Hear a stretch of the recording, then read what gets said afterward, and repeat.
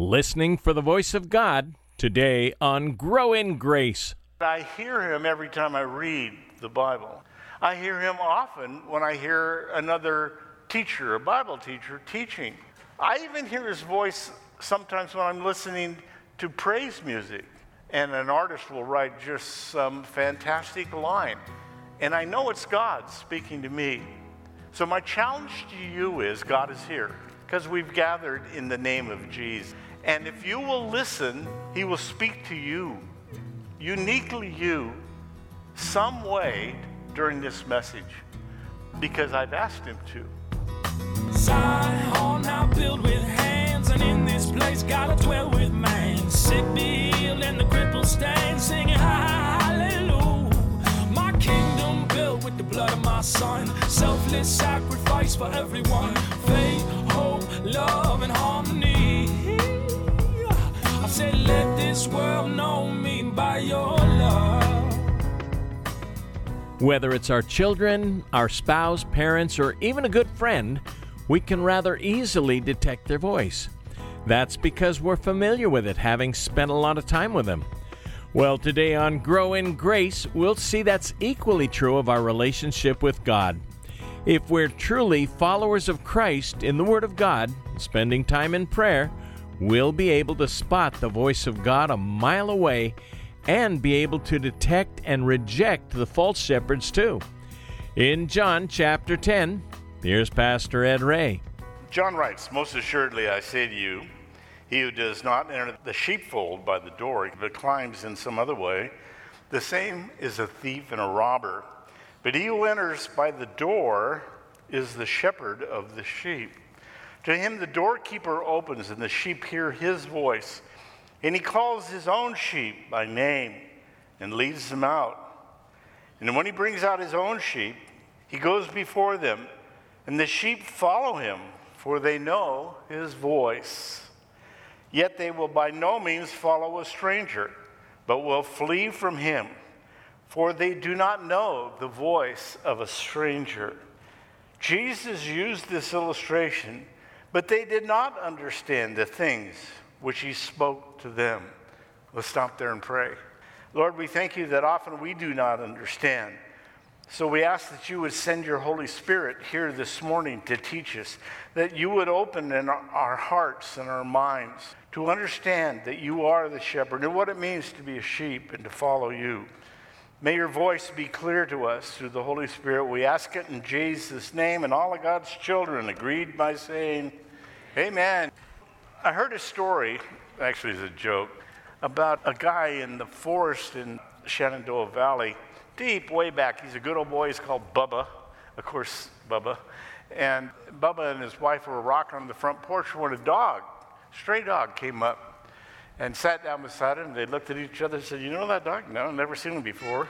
He scratches at the door. He wants to get in. They won't let him in. He begins to tear stuff up around the outside of the house. Wife said, Bubba, you need to take that dog in your pickup truck as far out in the forest as you can go and drop him off. He's a forest dog. He needs to be out there. Bubba says, okay. And then he loads him up and he takes off, drives for about an hour, lets the dog out, turns around, heads back home. And as he comes into his own driveway, there's the dog in front of him. The dog beat him home. He's already on the front porch.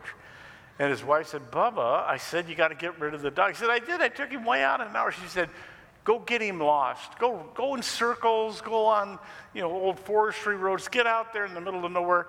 Take a couple hours and get him way lost. So he does. He rides around for 2 hours. He's on roads he'd never seen before, four-wheel drive stuff. And he finally stops, lets the dog off, and he starts to head back home. After about an hour, he calls his wife. He says, honey, is that dog at the house? And she said, he's coming down the driveway right now. He said, oh, good. Would you put him on? I think I'm lost. So Jesus has been teaching. If you were with us in the last chapter, I know it's a little weak, but it's about a sheep or sheep dogs we're talking about this morning. So Jesus is on the Temple Mount, and he's been teaching. And as he left the Temple Mount, he saw a man who was born blind begging.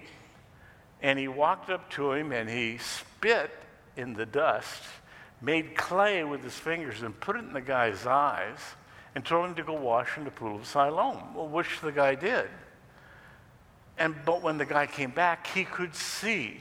An astounding miracle, not just because the guy could see, but because he understood what he saw. What? Well, and as you and I are babies, we're reaching for the toys in the crib, and then we start crawling. All that is putting into our brain an index, a compilation of things that we see.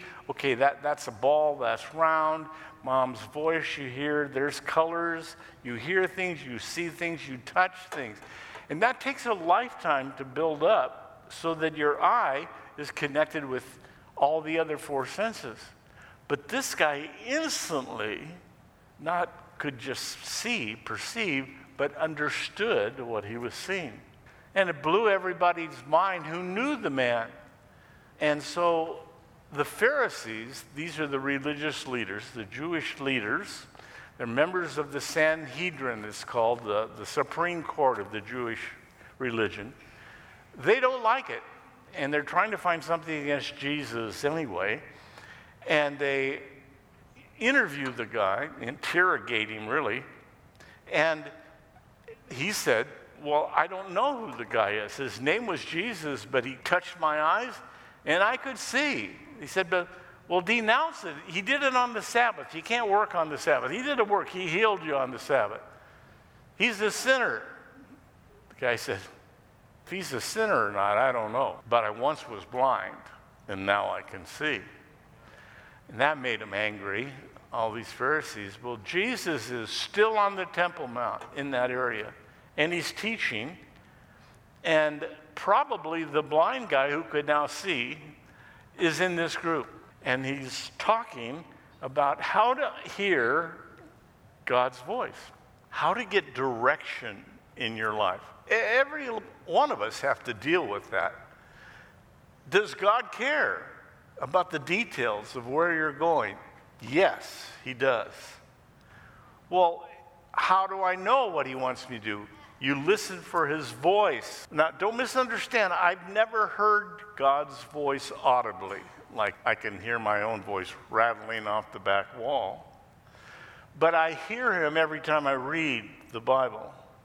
I hear him often when I hear another teacher, a Bible teacher, teaching. I even hear his voice sometimes when I'm listening to praise music, and an artist will write just some fantastic line, and I know it's God speaking to me. So my challenge to you is, God is here, because we've gathered in the name of Jesus. And if you will listen, he will speak to you, uniquely you, some way during this message, because I've asked him to, that each one of you would listen for his voice. But don't misunderstand that word. Your tympanic membranes, your eardrums are not going to vibrate, but your heart will vibrate when it's him. Even if you're not a believer, even if you're here without any faith, because the scripture says that faith comes by hearing the word of God, which is what I just read to you.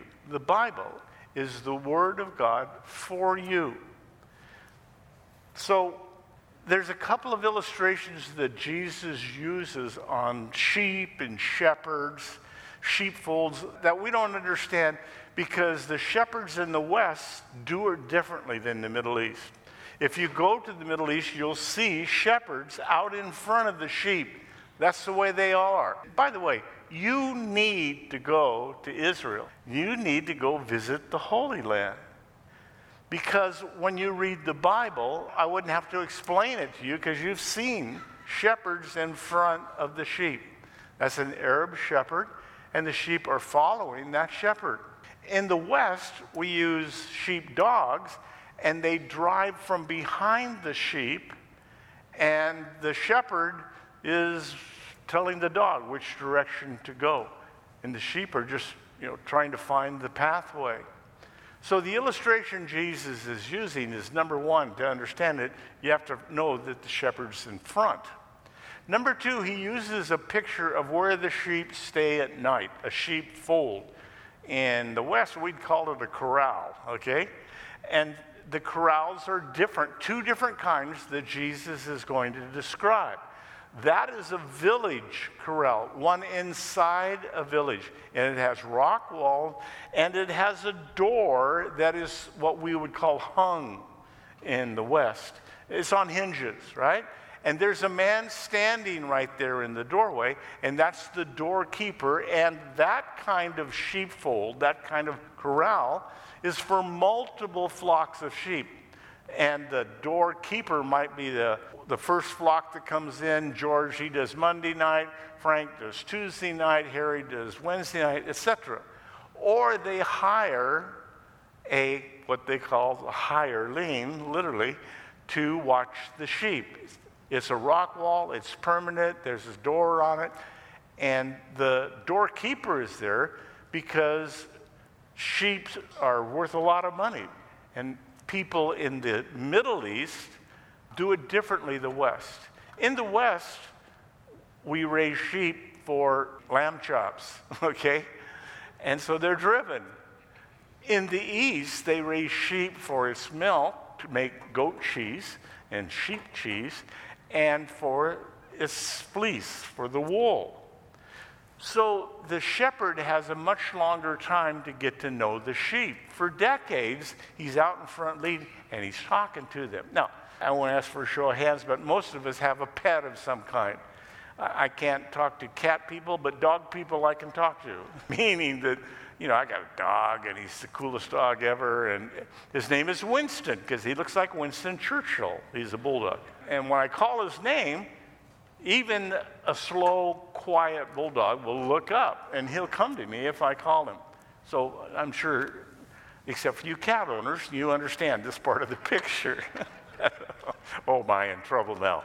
Okay, that's why the shepherds are familiar to the sheep, and they know their names. The shepherds actually call the sheep by different names. And, I don't know what they call them. Sheep are kind of dumb. And that was kind on my part.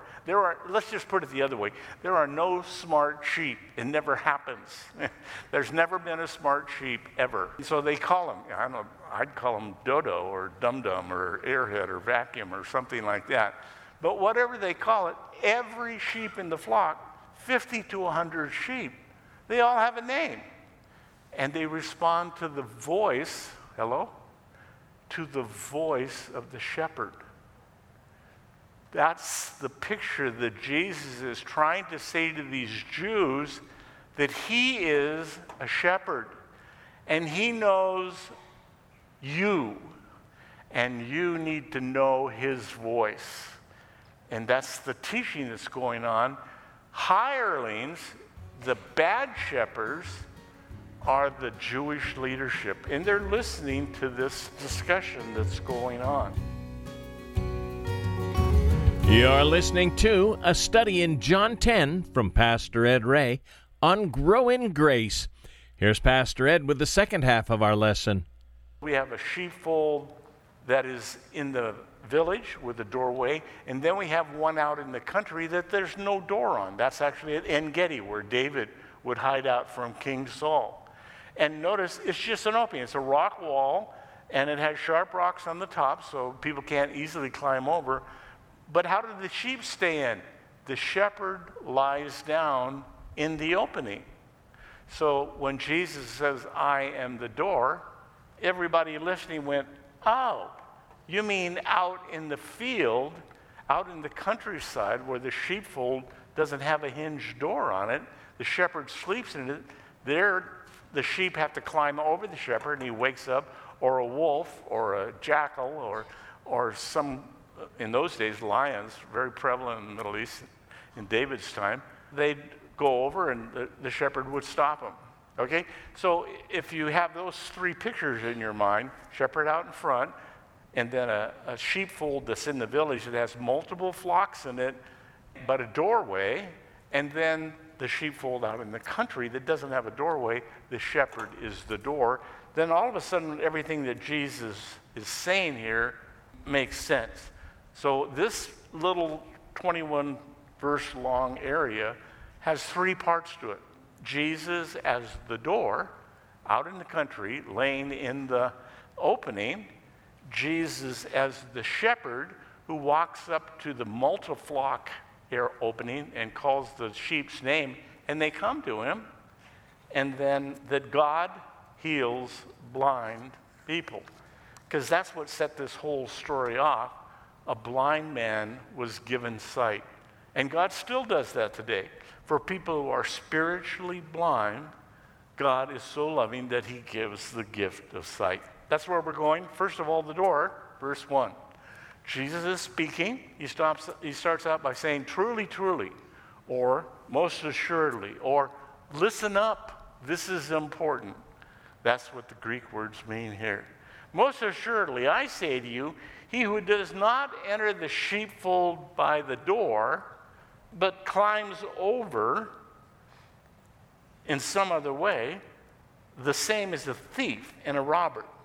So there are shepherds that did not go through the door, is what he's saying here. And they climb over to steal sheep from other shepherds. He's talking about the religious leaders of the Jews. They were claiming to be shepherds for the sheep, Israel, but they were doing it for the money. It was just a profession. It still happens today, not just in Judaism, but in Christianity. Pastors are pastors just because they want a profession. They want to have the title or something. A young man told me years ago, and I was just shocked by it. He said, well, I think I can make a lot of money being a pastor. And I was a biochemist at the time. I said, now, I don't know where you're talking about going to church, but not the guys I know. He said, oh, yeah, there's big money. Look at, and he named a couple of guys on TV. I said, well, they're hirelings. And then we spent some time talking about this. So there are shepherds who want to be professionals, and they are thieves, and they are robbers. And he's talking about this Jewish rabbi. Verse 2, he who enters by the door is the shepherd of the sheep. He walks up to the corral that's in the village that has a hung door on it, and the doorkeeper, the shepherd from the other flocks, is there, and he recognizes him, and so he allows him to come in. Verse 3, the doorkeeper opens, and the sheep hear his voice, and he calls his own sheep by name and leads them out.